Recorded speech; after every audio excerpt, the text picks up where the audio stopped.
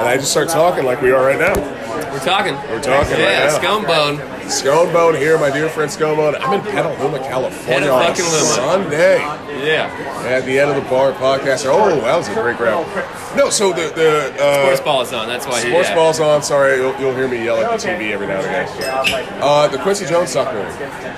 I've been told to watch it. Please. I'm told it's phenomenal. Please. Yeah, I need to check it out. You will be doing yourself one of the greatest services. Write it in my book. What's it called? A little pen and pad paper. It's on. I just type in Quincy Jones. You have Netflix? I got the dark web. It's called shit. Let me look it up. I'll look it up. Quincy Jones doc. The Quincy Jones doc. You don't realize. Well, I kind of knew it. Actually, hold that thought. I got a text from. I just got a text from Dianne Feinstein. I want to respond. Viva de Leon. Wait, Dianne? Oh, wait, what? Well, yeah, I don't know what. I gave my number to someone, and now I'm getting texts from Politicians? political. Yeah. Shit. But no, it's the Quincy Jones doc. Oh yeah, Quincy Jones. You don't realize the body of work that this guy has created. Just massive body of work. Massive body of work. That's another one I want to do for the producer series on my radio show. Scone Bone Radio. I was emotional. Like I got goosebumps. I look over at Catherine. She's crying. Just like looking at his body of work and how he has shaped American music for 60 years. Yeah. 60 years. And she's like, oh my God, I didn't know that Austin Powers song was Quincy Jones. Yeah. I was like, yeah, that's Soul Bossa Nova. I was like, that was a big hit. Or Off the Wall and Thriller, probably two of my favorite albums of all time. You know, it's funny. I read an article about when they made Thriller, and at the time when they were making it in the studio, they kind of disregarded it. They felt like they were making pop trash. Yeah. Michael Jackson's in the corner shaking his head. This is terrible. Like they just thought they made trash. Yeah. It turns out that wasn't the case. Yeah. They just had a lot of self-doubt. Yes. And what the result was the most highest-selling album of all time. Of all time. And I mean, it had the beauty of it is that when you look at Thriller, it was a crossover record because you had ballads, R&B ballads, you had pop ballads, you had a rock song and Beat It. Beat It's a rock song. Yeah, totally. That guitar and having Eddie Van Halen play in that too. What year was that? 83. What year was Walk This Way? Walk This Way was 86. 86. Yeah, 86. Yeah. Okay. But Beat It was a crossover rock hit. That was the first single from Thriller. Was Beat It, and you can listen to Beat It now and that whole the guitar solo itself, which sounds it's got Eddie Van Halen all over it. Yeah. With the 2-hand tap and all that is like. Oh my goodness, like I forget how big and how influential Jackson and Jones were to the music biz in the 80s, especially for, black music, black music. Right. Well, especially because I think Michael Jackson was the first black artist on MTV. Yes. Because they had to kind of, what would you call it? Segregation of black music on MTV at the time. There was, I mean, and to an extent there still is. I mean, think of modern music now. The biggest selling artists in modern music are hip hop artists. Yeah. It's Drake. Like the guy's the biggest superstar in the world. Yeah. Like everyone knows who Drake is. Or it's hummed a Drake song or like heard a Drake song at a wedding or something that's even if it's edited. Or what's the other three guys from Atlanta? Kanye? Oh, God. Don't get me started on that guy. That's a tangent for sure. Hey, he's another great producer. Yeah. Yep. Great producer. Before he was an artist. rapper. Yeah, an artist. Well, an artist in the rapper sense versus the producer sense. Yeah. He was a hell of a producer. And he did them all. That's how he got to start. Yeah. And he wasn't a slouch. I mean, he'd been doing it for some time, and he's a creative, but he's also batshit crazy. What were you saying about music today and rap? The biggest artists now don't really get their accolades. I mean, Drake has transcended hip hop. He's a pop star. He's the biggest pop star on the planet. Like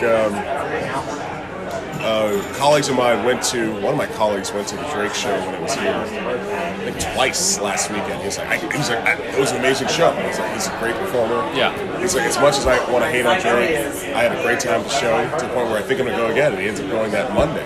Damn. But I understand it for what it is. Like, you know, you hear a Drake song, it's like, it's just catchy. It's pop music. Yeah, it's right, catchy. Right. I put him in the same sellable. Yeah, very sellable commercial. That's why he's one of the highest paid acts in the game. Oh, Migos is what I was thinking of. Okay. Rappers, Migos. Also just phenoms. They're everywhere. They're everywhere. But and you're a music nerd like I am, has that become the new rock? Because there are no big bands anymore. There's no Black Keys. There's no, even when the indie rock thing was huge. Well, I think there always are, you know, and they just kind of get put underground, you know, and it's just, Black Keys started out doing their small circuit venue, and now they got elevated to a new status and dissolve. Can you say, too, that technology has changed the music business? Like, always has. Yeah. Makes a huge difference. If you look at the affordability of the synthesizer in the 70s and 80s was what allowed people to be individual artists. They didn't have to have a big band anymore. And that was the big thing about hip-hop, was now a single guy could do everything he needed with a synthesizer and mix it and put it out. And, you know, the big scene now, or sub-scene I should say, is bedroom pop. I don't know if you've heard of this. Say that again? Bedroom pop.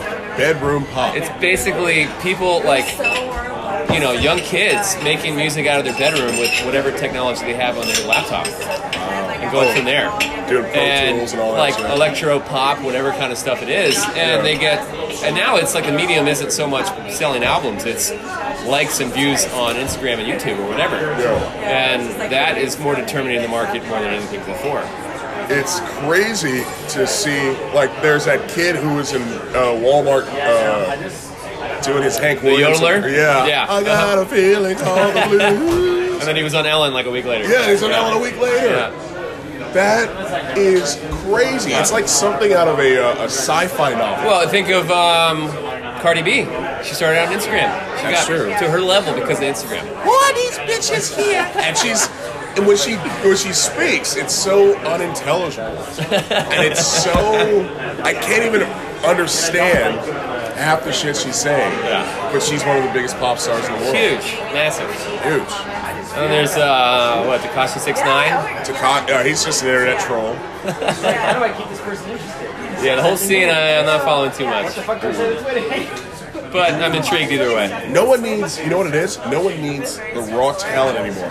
Back in the day, if you could sing, you might be a local celebrity. You may go to the local gymnasium, and you and 5 of your buddies would have a doo-wop group. And, you know, one of you could really sing, but, you know, most of you couldn't sing. And maybe, if you were lucky, you'd get put on, you'd get signed to a record deal. The music business now has changed so much that you can produce an entire album, as you said, bedroom pop, on your laptop, and now you can upload that to Spotify. So the content creators can upload their shit directly. They can bypass the traditional model. Well, and that's what Jack Johnson did, the singer-songwriter guy. Was like, just download my music. Download it for free, I don't care. So he had this massive distribution of people taking his music, and then when he would go around and tour, people would buy his tickets. So kind of circumnavigating the record system, record label system. He allowed people access to his music. Yeah, you don't make money as an artist. You don't make money from record sales anyhow. Yeah. Or downloads. Ideally, you make money off of content. You know, being a live performer and people going to see you. Well, it is. I'm like obsessed with like 60s garage rock, which at the time they consider that there were like 200,000 different bands. People, young teenagers in their garage making music. Some of them put out 45s.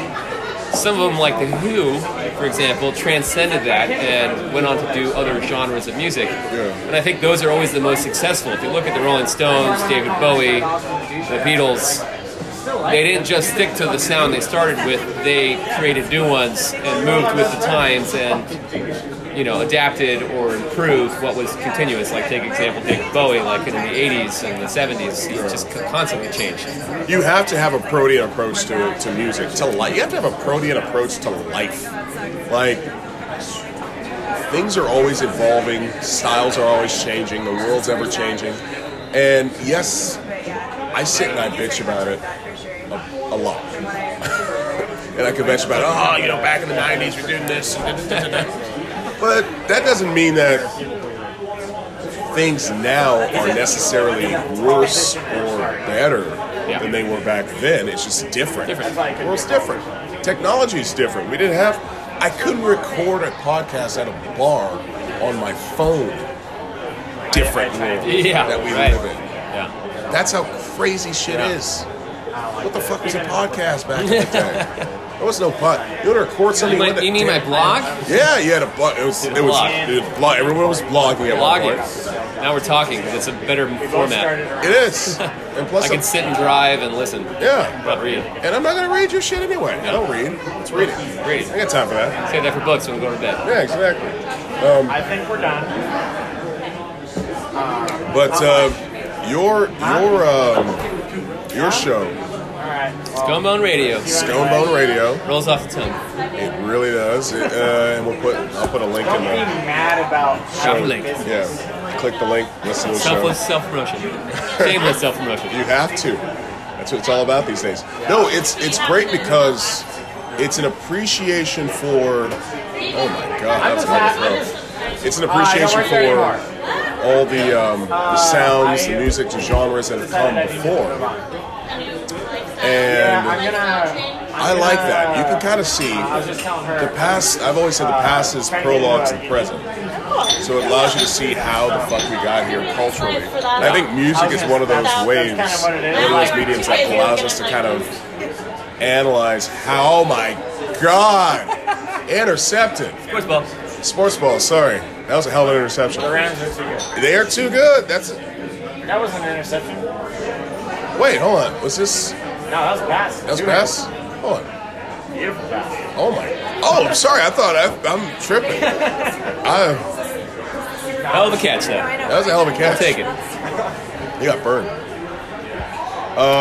Anyways, music. But no, back to music. How it allows us to see how society has changed. Like, okay, let's say past few years.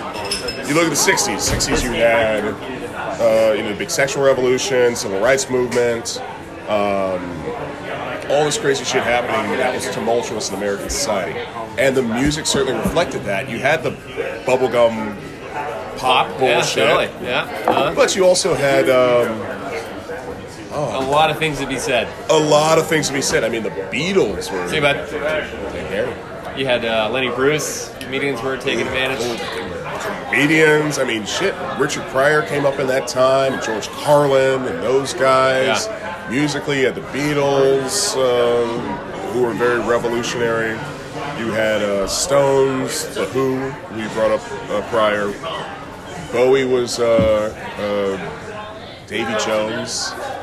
Davy Jones of the Monkees or Davy Jones who became David Bowie? Davy Jones became David Bowie. Yeah. You had black artists, James Brown and Black and Proud. Say it loud. Edwin Starr, Otis Redding for his untimely demise. Booker T. Booker T MGs. and the MGs. That was Motown. No, Booker T was Stax. Stax Yeah, Records? yeah, Stax. Oh, Booker T. I'm thinking of, Marvin Gaye. no, I'm thinking of Bip Bip Shotgun. Junior Walker, the All Stars? Junior Walker. Was that Motown? Yeah, it probably was. Yeah, I think that was Motown. Yeah, you're right. But you had like... But Marvin Gaye, to speak, his album, What's Going On, was the most political album of all time that had ever come out. And that's moving into the 1970s, where you still have that the civil rights movement morphing into the Black Power movement. Yeah. And so black people becoming conscious of what it means to be black and embracing it. Yeah. And you also had Stevie Wonder coming out with some very revolutionary Intervisions, Songs in the Key of Life, Talking Book. Yeah. He wrote that shit. He wrote Songs in the Key of Life when he was 25. What have I done? What the fuck have I done with my life? Good God. Then moving on 25. Jesus. 25 years old. that album came out. Moving into the 80s, you then had Post-Vietnam and that whole psyche. post-Vietnam. That was in the zeitgeist. The new wave, the punk sound, the anti-establishment, because the 80s was all about Wall Street, capitalism, Reaganism, all that shit. So we were born in that time. But it was that time. I feel like I'm missing something else that happened in the 80s politically, socially. The AIDS, Cold War was still kicking. Cold War. So the music reflected that. You had like some great bands, Duran Duran, Talking Heads, all that new wave sound, the genesis of hip hop. Coming out full stream. Fucking Michael Jackson. Did. Michael fucking Jackson came into his own. Good times. 90s, you move on to the 90s, you got the gangster rap sound, another evolution in black consciousness. Absolutely. NWA, I guess that was kind of the tail end of the 80s, early 90s. 87 is when they started. 86, 87. 86, 87 was NWA. I did an episode on pre-NWA gangster rap, and it was a lot of the kind of social consciousness of urban life, like Grandmaster Flash and all these groups talking about city life. And generally it was talked about like in the third person. Yeah. NWA put it in the first person to be more direct, I guess, about the message in itself. Dude, Fuck the Police was super revolutionary. More so than James Brown was 20 years prior. Yeah. With songs like Say It Loud, like fuck the police. They beat us up, they treat us differently, like it's a referendum about justice. With James Brown as Black awareness, now it was kind of more combating the agents of the state that are keeping us down. Yeah, it's black militancy. Yeah. Which, I'm all about that. Hey. Ooh, who's that? Hey, alright. Delete that out of the That's an edit. That's an edit. And then the 90s, you had that same energy, but then hip-hop really becomes, I think, it came into its, I will say that hip-hop died just like when rock and roll died. Buddy Holly and Big Bopper, it died with Biggie and Tupac. Wow. Tupac was very political. Yes. But then his later, especially his posthumous stuff, became very commercial, as did Biggie's. And I think what followed 96 to 98 to 2000 was a string of very commercial, very highly produced albums, whereas the years prior, when you had bands like Tribe Called Quest, Nas's first album, Illmatic, they were very street level. I disagree only because Jay-Z was still putting out music. Yeah, and I think he was kind of that string of, I'm not saying his music wasn't good, but I think there was a different character that was of hip-hop in the early 90s, which was kind of almost done on their own. It was done by their means. Yeah. They were supported by record labels that weren't as lucrative as the later ones. Yeah. Their videos were always shot in the urban setting because they had a friend who went to film school, and he's like, dude, shoot our music video. Yeah. Then they started driving Bentleys around, Egypt or whatever, and there was this commercial character, I think, that deteriorated the quality of. But the rapper has always kind of identified and wanted to be the street dude, and the street dude, the drug dealer, is the flashy guy who's got to show off his chains, his car, his women. Like that's always been in the sight. But okay, when it. If you look at Tribe Called Quest, hold that. Let's get into that. Hold on, I'll be right back. No, so you had that conscious social goddamn rap, and that kind of loungy rap. That was like early '90s Tribe Called Quest, Diggable Planets. God, I'm blanking on the other groups right now. There's one on the tip of my tongue. Even like the early Bad Boy shit. Grand Nubian, yeah. Arrested Development, Far Side. That whole sound was dope too. All the stuff Easy Mo B did. Well, what you had in the early '90s, also in conjunction with that, I guess, is mafioso rap, which would be like Wu-Tang Clan, Yes. Biggie, Nas, a lot of the East Coast stuff. Then you had the gangster rap Out or here. G-Funk, which was like Dre, Snoop, etc. That was definitely more exploitive for street life. Yes. But even then, if you look at that era, it was still kind of, I don't want to say necessarily underground, but more, I don't want to say self-produced either, because they definitely were propped up by white dudes running record labels. Mm-hmm. But it wasn't at this kind of level of, well, is this product or is this art?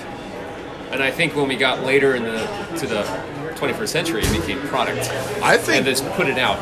I think it was product when someone who was not from the hood exploited it financially. I'm looking at you, Jerry Heller. Jerry Heller, who was the manager for NWA.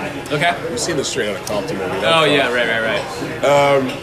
No, they saw the people who were buying tickets to go to these shows. They saw the record sales, and whenever creatives don't have a good business sense, they usually get exploited. Yeah, and I'm sure it happens, it's just like going back to the 50s rock and roll, Black dudes were getting cheated out of their, recording rights. Oh yeah. Hey, Cecil, I'll give you a Cadillac if you sign over the rights to your song. Yeah.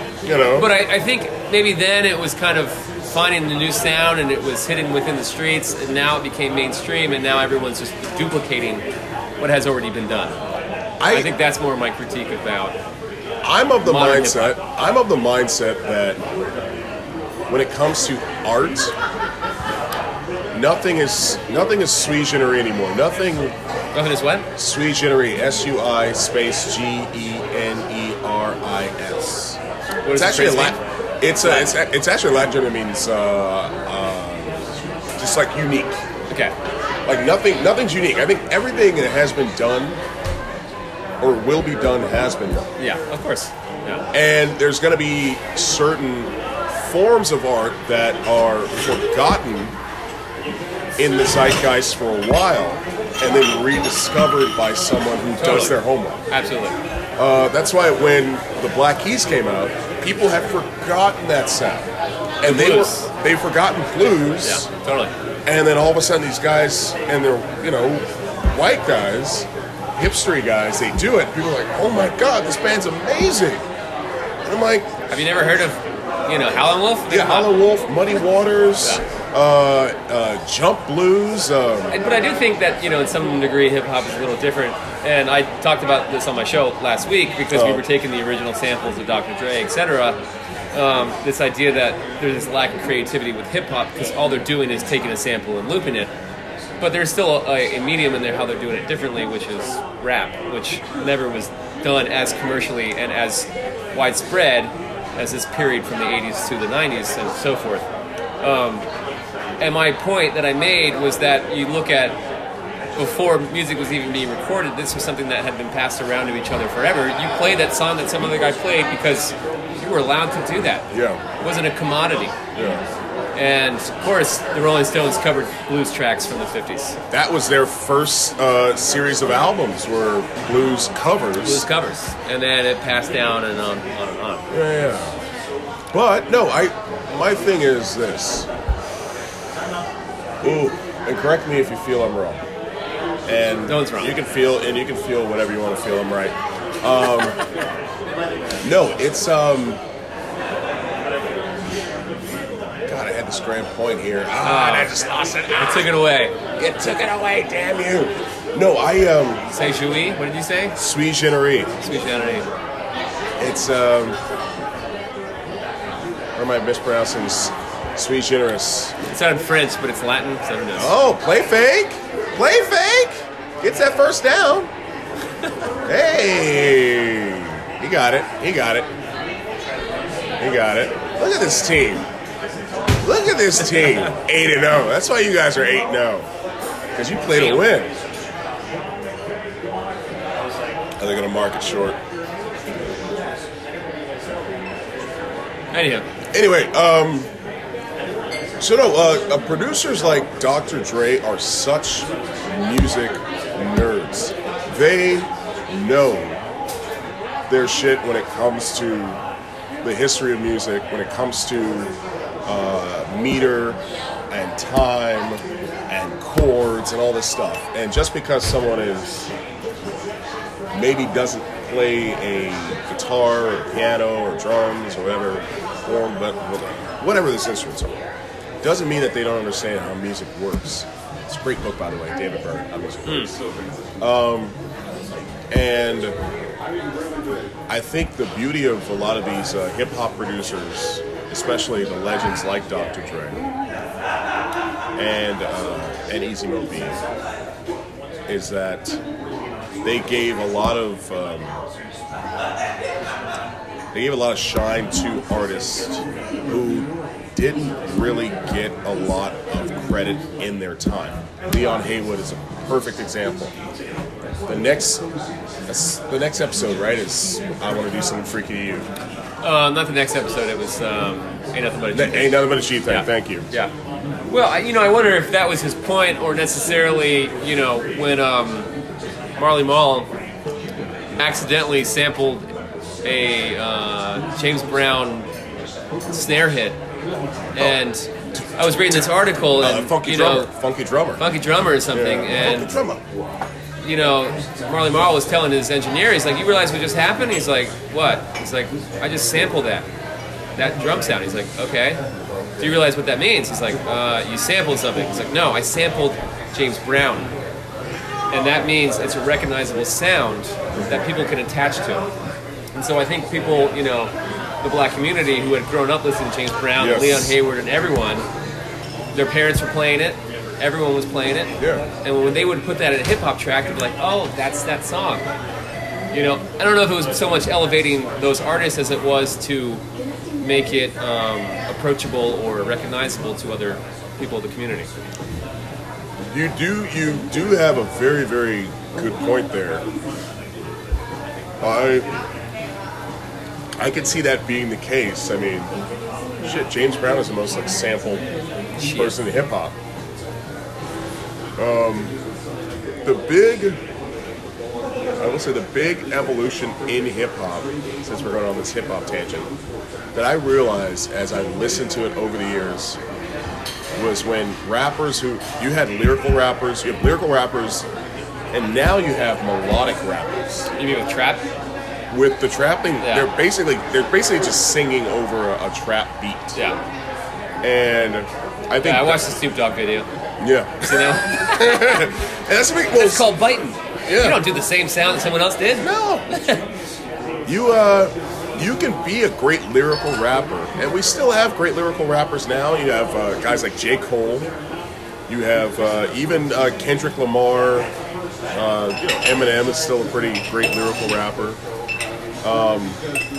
But people now, the guys that are great, It's content over style or style over content, it sounds like. it's style over content now. Currently, yeah. It's currently style over content because people want to hear a melodic rap. They want to hear Drake. They want to hear a sound. They want to hear sound. They want to hear. Drake is the biggest rapper in the world Yeah. because he's basically singing every fucking track. Yeah. Even when he's rapping, he's singing. Yeah. But the melodic rappers were the guys who came up in the game and who understood that they weren't as talented as the lyrical rappers. The lyrical rappers were guys like even the lyrical rappers had to slow it down for people. Like our guy from fucking The Roots. And he's one of my favorite rappers. Why am I blanking? Black Thought. Black Thought, yeah. Black Thought is one of the greatest goddamn lyricists who never gets his shine. And it's because when you listen to a Roots record, he is slowing it down. Yeah. There's that great freestyle he did on Funkmaster Flex's show, which you can look up on YouTube, it's 10 minutes long, and it's him just going off the dome, and he's sweating, and he's got the breath control, and he's just talking about everything from Henrietta Lacks to, apartheid and all this other shit. And if you slow it down, you're like, oh my God, this guy's talking about some real shit. Yeah. But most people just can't, we don't have the ear for it. Yeah. The layman doesn't have the ear for it. But what the average person does, the pleb has the ear for, is fucking lyrical melodic goddamn rap. They want to hear a song. They love songs. And I think that's kind of like the zeitgeist we're in. And I'm always curious about Does this come full circle? Does this come full circle in the dumbing down of society? The coming down? Dumbing down. The dumbing down? I don't know. I don't think I necessarily agree to that. I think with music, we get attached to these sounds. There might be standout artists who survive beyond the sound. And this sound will die. This sound will 20 die. years later, someone's going to revisit and say, wow, look what was being happened. This consistency of sound. And I do that with other genres. Like I was talking about earlier, that garage rock. I mean, you have, like I said, 200,000 artists making pretty much the same sound. Yeah. Which would then lead into punk rock. Yeah. And then you had, again, this kind of consistency of sound.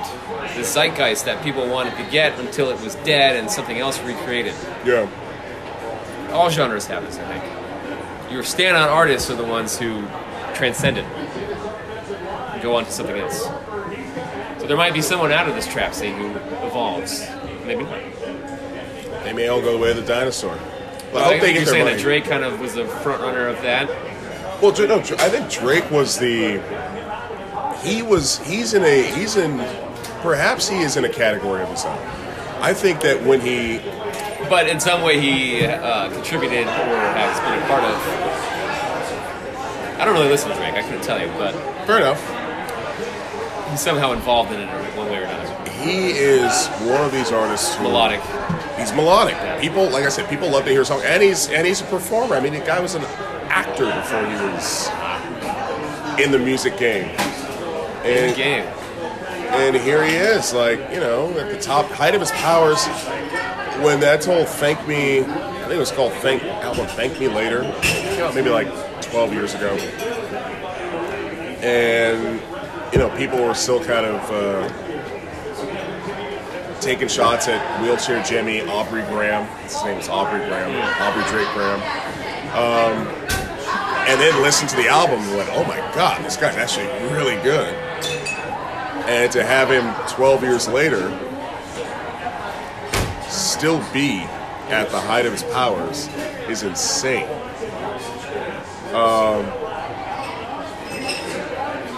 I just think there's certain artists like that. You know, Michael Jackson was certainly like that. James Brown was like that through the 60s through the 80s until he wasn't. He was mostly consistent with the sound. I guess I haven't listened to his later stuff. Yeah, I mean, living in America. It was kind of cheesy. Yeah. Did he make that for Coming to America? No. No, that was before that? Yeah. Is that even in that movie, or I'm just assuming it is? You're assuming it's in the movie. But I'm trying to think of there has to be another artist who transcends the decade in which they started. Oh, Bowie, duh. Black Star, have you listened to that album? That was the last one? Yeah. No, I heard the second to last one, which I forget what that one's called. There was Black Star, there was another one. I totally forget. Well, there was the one before that. I think it's like Another Day is what it's called. Yeah, Another Day. Yeah. Where it has the Heroes cover. Yeah, the Heroes cover. Blocked out. With it blocked out, yeah. Well, there's multiple artists who have transcended their scene. Name those artists. Name like 5 of those artists. I said Jackson, Brown, Bowie. There's a handful that you can name. I just Jackson, Brown, Bowie. I just gotta, that's something I gotta like really sit and think about. Maybe even, I think Drake's one of them for now. I want to see Drake the next 5 years if he's still relevant. Who's still active now from way back home? Active now from way back when. That's a musical act. I mean, you can say Paul McCartney. That's probably a good example. McCartney, yeah, but he's still doing a legend. But he's a legend, though. Yeah. It's like 50, 60 years in the game. But like still relevant, still putting out. The Boss, maybe? Bruce Springsteen? But is he, like, when was the last song he put out? Not just like touring on his own Yeah, shit. yeah. See, they probably do all that. I think the last Well, but I song- think even him, like, if you look at what he did in the 70s versus what he did in the 80s and what he did in the 90s, whether he's actually putting out stuff now, I can't really tell you. Yeah. But, you know, he wasn't really pigeonholed, I think. Yeah. He embraced a lot of the 80s new wave sound and synthesizer, He did. which was unlike a lot of his big band, The first one. folk singing. The whole like style. that first album, is it Born to Run? I think it's the first, but yeah, that was one of his more pivotal. It was the one with whichever album he had with Blinded by the Light on it, before Man for Man covered it. I think that was Born to Run. I think that was earlier. It was, huh? I couldn't tell you, to be honest. I don't know. You know, that's a question for Google. But yeah, you're right. He was great. Oh, maybe David Byrne. David Byrne is a good example, yeah. David Byrne's a great example. Hey, how you doing? Uh-oh, hungover? Oh, yeah. How late last night? How late? Yeah. Too late. I walked home, from Keller Street, Uh-huh. over by the bowling alley to my house, barefoot. Barefoot, Oh, oh, Lord. my God. You had all day to sleep. What are you doing? It just automatically How are your feet? disconnects They're you splat every time. Why are my feet so dirty? Oh, yeah, I walked home. I only get a pitch of water, that's going to help. At the bowling alley, perhaps. No, I wasn't out. I was just over there. Nice. I like that picture of water. Picture of That ain't going to help. It better be a pitcher of whiskey. Only way to get through it. Yep. Had to bite the hair of the dog that bit you. Loaded. But Quincy. But not that he's an artist, though. But I was going to say Quincy Jones. Watch the damn documentary. Yeah, I will. Yeah. Please. 60 years of music? 6-0. Damn. He was producing. I mean, he's produced everyone from Miles Davis to Michael to. He did a song recently with Jamie Foxx. Oh, wow. I think he's produced a Drake album. The guy's a phenom. Yeah. Oh my god! Like I said, I was just blown away by his body of work. And mind you, my girlfriend hasn't sent me a text message or call or anything. She's still shopping. Guess when the hell was shootout? Lunch they have one for dinner they have Two of the best offenses in football right now. How much money you got on it? None. Yeah, that's good for you. None. Oh, they're up. It's early, I guess. All right. Yeah, a lot of football left. Anyway. Anywho. So yeah, Quincy Jones. Please, I'm watch that guy. I will, for sure. I always trust your opinion. And then I want a full report on what your takeaway of it. It's great. It's great too seeing it got into the business side of what he did and his creativity and all that. But it also showed his warmer side. He talked about his relationship with his kids, how he wished he were there more for his kids. Who's his daughter who's actually someone of Rashida Jones. That's right. Very pretty lady. Yeah. Oh, yeah. And, they had their very tender moment in the film. She's trying to help her dad. He's trying to be very independent. He's that's 86. That's why now he had this great interview with Esquire. I think it was Esquire or GQ, where he was just talking all kinds of shit about people. He was saying that Richard Pryor slept with men and was bisexual. I got to send you that interview that he did with Esquire GQ, and then he released an apology for it. He's I offended anyone's family. Yeah. And, a lot of people are here that I mentioned, or a lot of people that I mentioned can't defend themselves. Yeah. Because they passed on, so I'm sorry if I offended anyone in their family. He's talking about it was how in the interview he talked about how Richard Pryor and Marlon Brando used to fuck. Back in the 70s, how they were super. I can see it, dude. It was. You think he's just talking shit, or he's actually being serious? It was probably 50-50 because back in the day, I think back in the 70s, everybody was just fucking everybody. Yeah. Like, It's the 70s.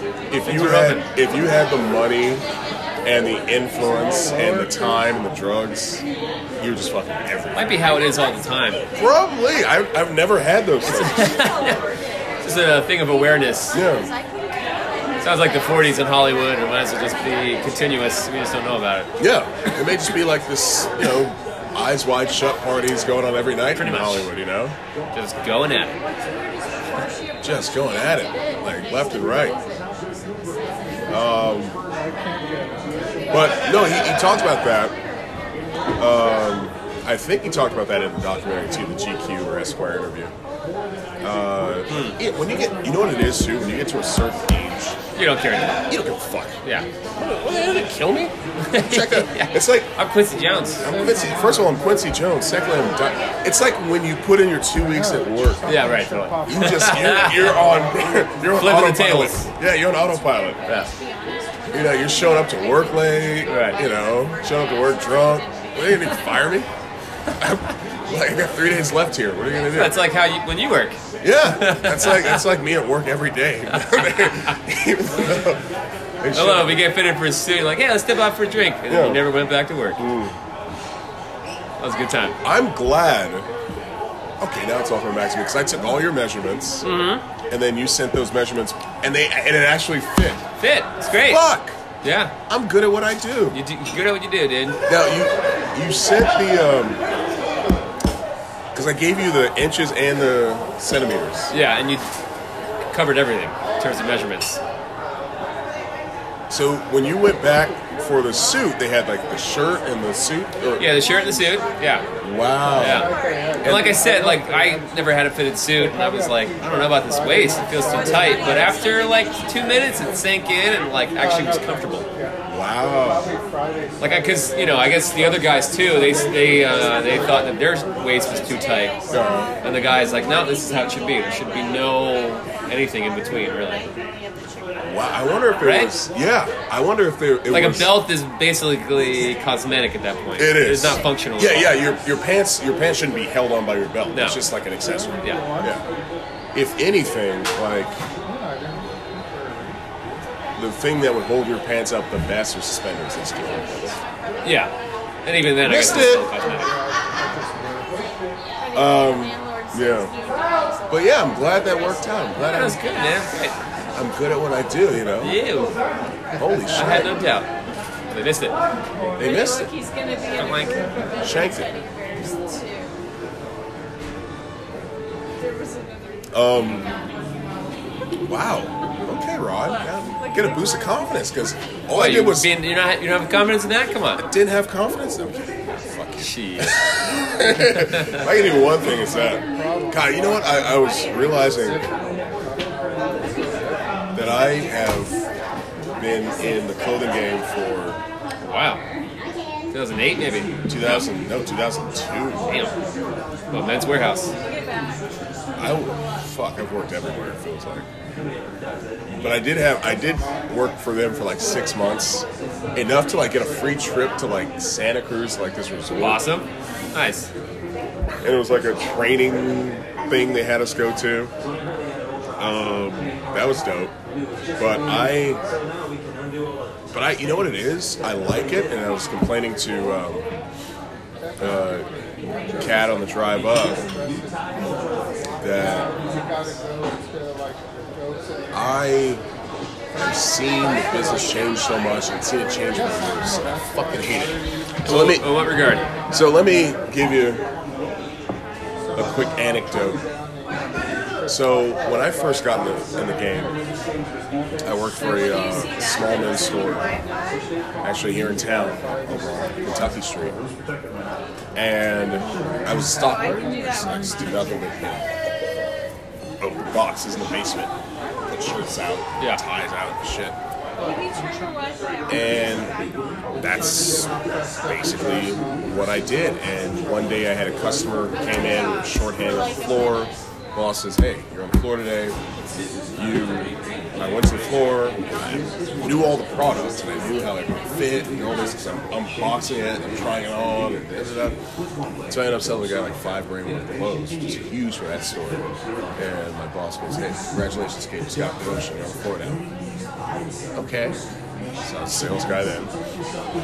But now you have people at the store I work at who aren't salespeople. Like, there's literally, the store's designed in the designer sportswear department to literally sell itself. It's like, you just need warm bodies to like ring it up. And these people are ringing up, like, to sell a suit, like, you have to know all these body measurements to take. You gotta know like how a suit's constructed. You gotta justify why this suit is $900 and this suit is $8,000. You know, that kind of shit. And you'll have these kids who have no training, no experience, don't know anything about fits, sizing, shoulders, silhouette, any of that. You have these kids who will come and try to sell a suit and just fuck it all up. Yeah. And I'm like, no, do you not understand? I'll look at a guy and be like, he's not going to fit into that. They're like, what? I'm like, it's not his fit. It's just not for his physique. What do you mean? Put it on him. Because the guy will be like, oh, I'm usually about 42 long. What is that? Not in that crowd. Yeah. It's all, because the numbers are all arbitrary. It's all, right. Well, get him another one, yeah. Yeah, hey, we're not doing, we're getting drunk today. Hey-oo.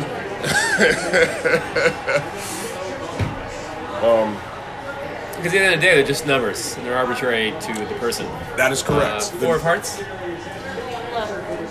Lower? Wait, what? Higher and wrong. Oh, God. Higher and wrong. Jack of spades.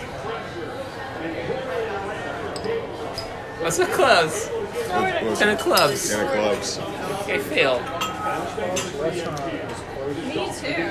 But yeah, they're just kind of numbers. They're numbers. They give you kind of a general idea. Cheers. It's the difference between something there. The difference between buying off the rack and they're fitted.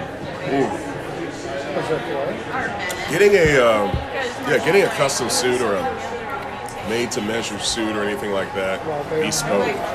It's they both live in, something. Amy works in Marin. Every guy should have like one of those. Just one of those. Just one. This is one. That one special occasion I suit. kind of want another one. I know you want another one. That special occasion. I got your size. Yeah, you got me. Yeah. That special occasion suit that you wear. Actually, there's a suit. What do you usually, a 32 pant? 32 to 34 pant? I think it's 31. 31? Yeah. Okay. We're talking length, right? Not waist? No, waist. Natural waist? Or... What fucking size jeans are you wearing? Right, these are 33s. Okay. Yeah. Alright. I thought, because you measured up here. Yeah, I did natural waist and then like your... Yeah, I can't remember. Yeah. Up here, natural waist was like 36 or something. Yeah, just goes over your... Yeah, the bones. Your paunch there, yeah. The paunch. But then where we actually put everyone, a lot of guys wear, and yours truly included, we wear it on our hips. We wear our jeans on our hips. Yeah, that's right. That's the style. Yeah. Cowboys. We're cowboys, man. Yeah, we ain't talking about Dallas. But no, I think every guy should have at least one in his closet. It shouldn't cost him a good $20. Suits or custom. I keep getting Custom. on all websites except the Press Democrat. I think the Press Democrat. How many you pay full price on? 0. Dude, what? Nice. Dude, I'm in the biz. I know. I hope you get some benefit. I get free drinks. You get Yeah. free-ish suits. Let's do a trade here. Yeah, right? I mean, when you're ready, shit. Come on up when I'm working. Weekend, yeah, come every weekend and It might take about 8 sessions to equal the amount of a suit. But no, it's fun. But getting back to my point, now you have these kids who are doing this. They don't have to sell, and they're making twice the amount of money I'm making because their commissions are higher. They don't have to sell? They don't like a person will literally come up to me and be like, I want this jacket. Okay, here you I go. saw this in a magazine I wanted. Yeah. And it's by a designer. And it's not fit right. They have no idea. And yeah, but you know what it is with the high fashion stuff like Balenciaga and Prada and Gucci and all that.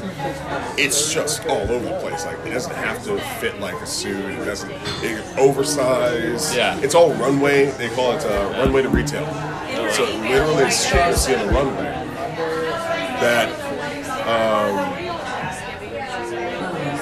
people see in a magazine they want it like now. I saw this in a magazine I want it now. Or I saw this in the Off-White runway show that I want, and I know it's $4,000. I don't care. I want it. And what's also happened too in fashion is that they started banning phones at fashion shows because people start taking videos and photos of fashion shows. Those get forwarded to China, and China knocks off the shit they see on the runway. You're gonna be like an official there. Yeah. We'll see my family. So that's been the big thing too in the fashion industry. It's crazy. Yeah. It's too fast too. You know, it's like someone takes pictures, sends it to China, and then you're already getting knocked off. Yeah. Granted, let's be real. Most, if not everything that we see is made there. Yeah, It's right. made there. Totally, absolutely. Like everything's made in China. Like even the shit that is, made in Italy. That shit's all made in China. Yeah. Or if it's made in Italy, it's like Chinese immigrants that they fucking fly Yeah, over. totally. Yeah, and that's how. Actually, that's a big thing with the label of "Made in Italy" is sometimes actually made with kind of sweatshop labor in Italy itself, just so they can have that designation. Just like in the U.S., where they're using the prison system Yes. as a way of having made in the USA, but Yeah. it's still essentially slave labor. It's still slave labor. 13th Amendment. It's all margins, man. Companies got to look Yeah. at their bottom line. It's disgusting. But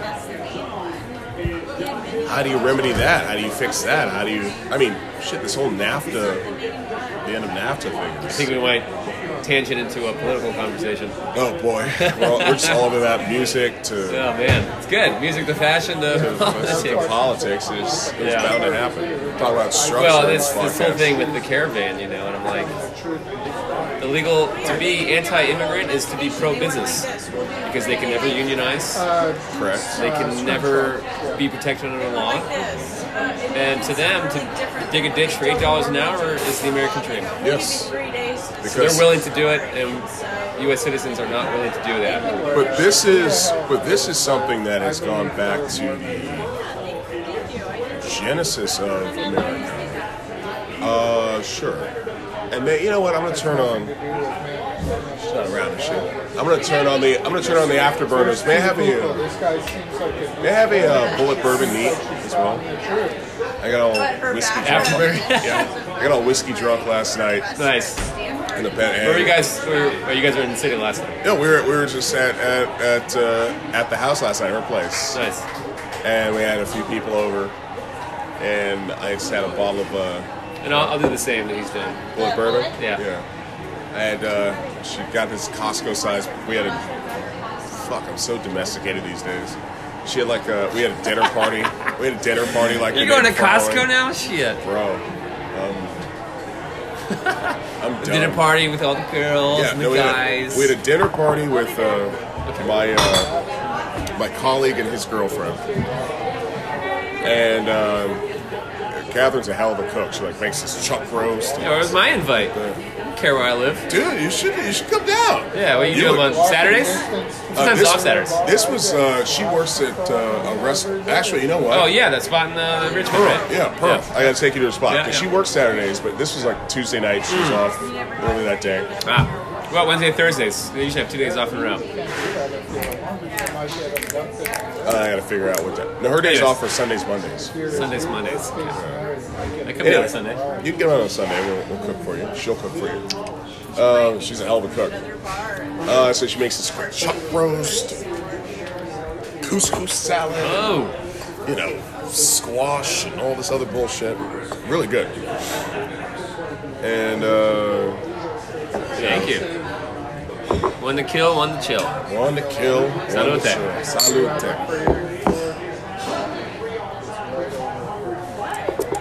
At any rate, she gets this big Costco-sized bottle of Knob Creek. She goes ham at Costco, by the way. She is insane.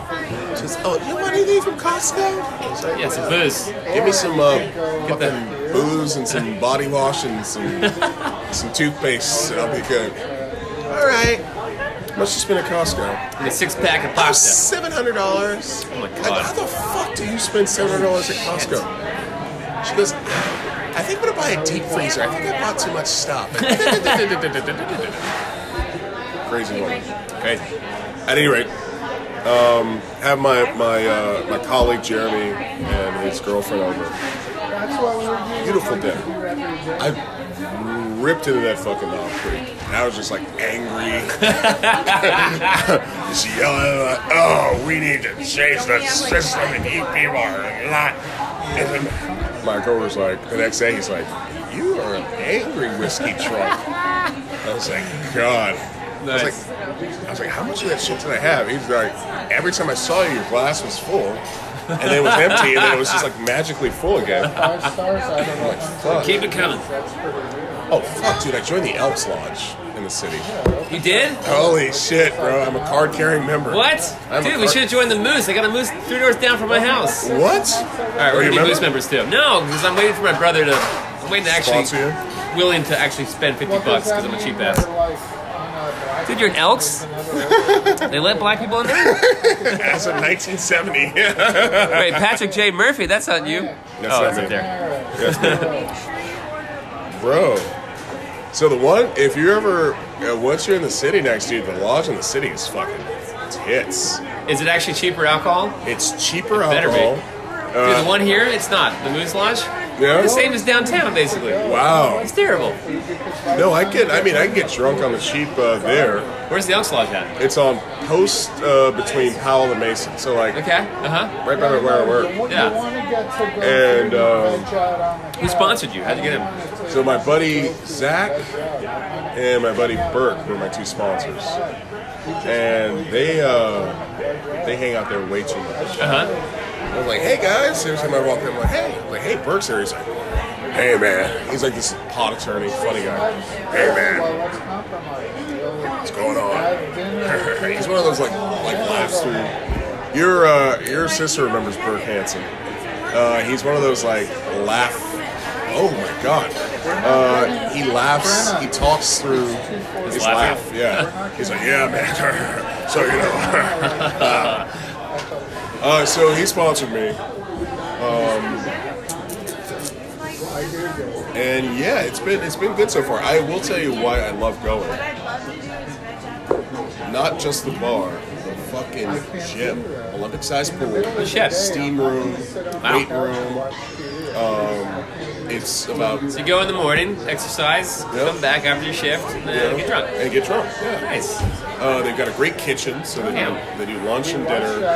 Dinner they do Friday nights. Lunch Monday through Friday. That's awesome. You go often now, more than Golden Gate Tap Room? More than I do Golden Gate. Uh-huh, I figured that'd be the new spot. You know, I figure it's like 40. You pay your dues every 6 months. It's like breaks 40 out bucks? It breaks out like $40 a month. That's not bad. It's not bad for what it is. How much is a dinner?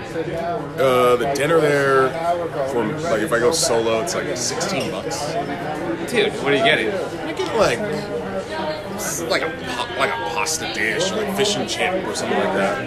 It's like good quality, or And like... it's like decent quality. Yeah. It's not like 5-star. Yeah, I wouldn't expect it, but... Yeah, it's like pub quality food. So like here. It's like here. Yeah. Yeah. That's not bad. He steps up. You got time. You got room. You got room. Ooh. Does that count? That's Knees hit first? First down. It's first down. Knees hit first? Yeah, that's first down.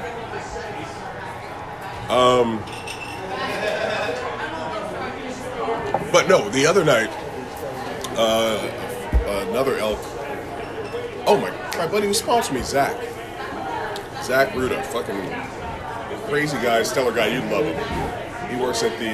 Did you ever go up to the Big Four when you live in the city? It's at the. It's in Nob Hill, fucking. No. Yeah, I didn't hang out with those. I gotta go to Nob Hill. That crowd. Anyway, he attends bar there. Funny guy. He's also a member at the University Club. University Club, that sounds fucking style. Go to the fucking University Club because me and some friends are going to the U Club for dinner. Just join us. This is Friday night. I said, okay. So go to the University Club. It's like right on top of Nob Hill, California and Powell. Go in, just old school, you know, hardwood. It's got like a library in there with all these old fucking books. They have this terrace that overlooks downtown facing east. And so like to the right is the Salesforce Tower. Left to that you got the Transamerica Pyramid. All these fucking huge buildings. You can see the ferry building to the far left. And he's like, dude, become a member. Let me tell you why. There's a bar here close to 11. The club owns the entire building. You have access to it 24/7, 365. It's like some wild shit goes on here once the bar closes. What's inside the building other than the bar? Oh, you have private rooms. What? Yeah, there's like private rooms to go drink. That's hang a U out. Club? It's a University Club.